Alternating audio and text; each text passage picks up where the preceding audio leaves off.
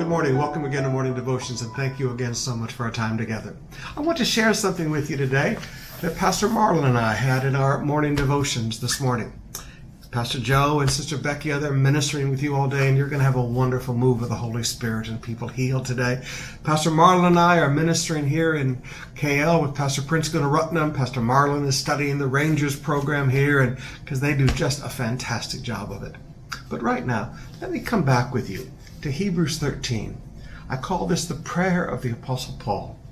Now may the God of peace, who brought again from the dead our Lord Jesus, the great shepherd of the sheep, by the blood of the eternal covenant, equip you with everything good, that you may do his will, working in us that which is pleasing in his sight, through Jesus Christ, to whom be glory forever and ever.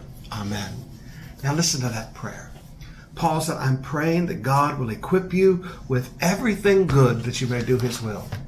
Sometimes, brothers and sisters, you and I get so concerned about, do we have what is necessary to do the will of God?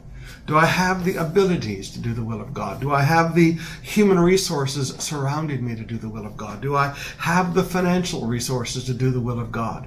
The answer is yes.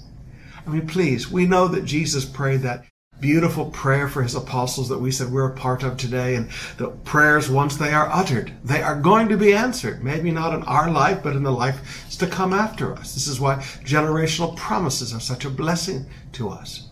But I just want you to see that the Apostle Paul prayed for you. I like that. One day when we get to heaven, I'm going to walk up to Paul and say, Paul, thanks for the prayer. God answered that prayer, Paul. Everything I needed, all the financial resources, the human resources, the abilities, the wisdom, everything that I've ever needed to do the will of God. Paul, you prayed that God would provide that. And Paul, God has answered your prayers. Brothers and sisters, never forget the power of prayer. I am convinced that many of the blessings that happen in my life today are the prayers of my grandfather and my grandmother and my other grandmother. I'm convinced that prayers that were prayed decades ago, maybe generations ago, are still being fulfilled in my life because God answers prayer.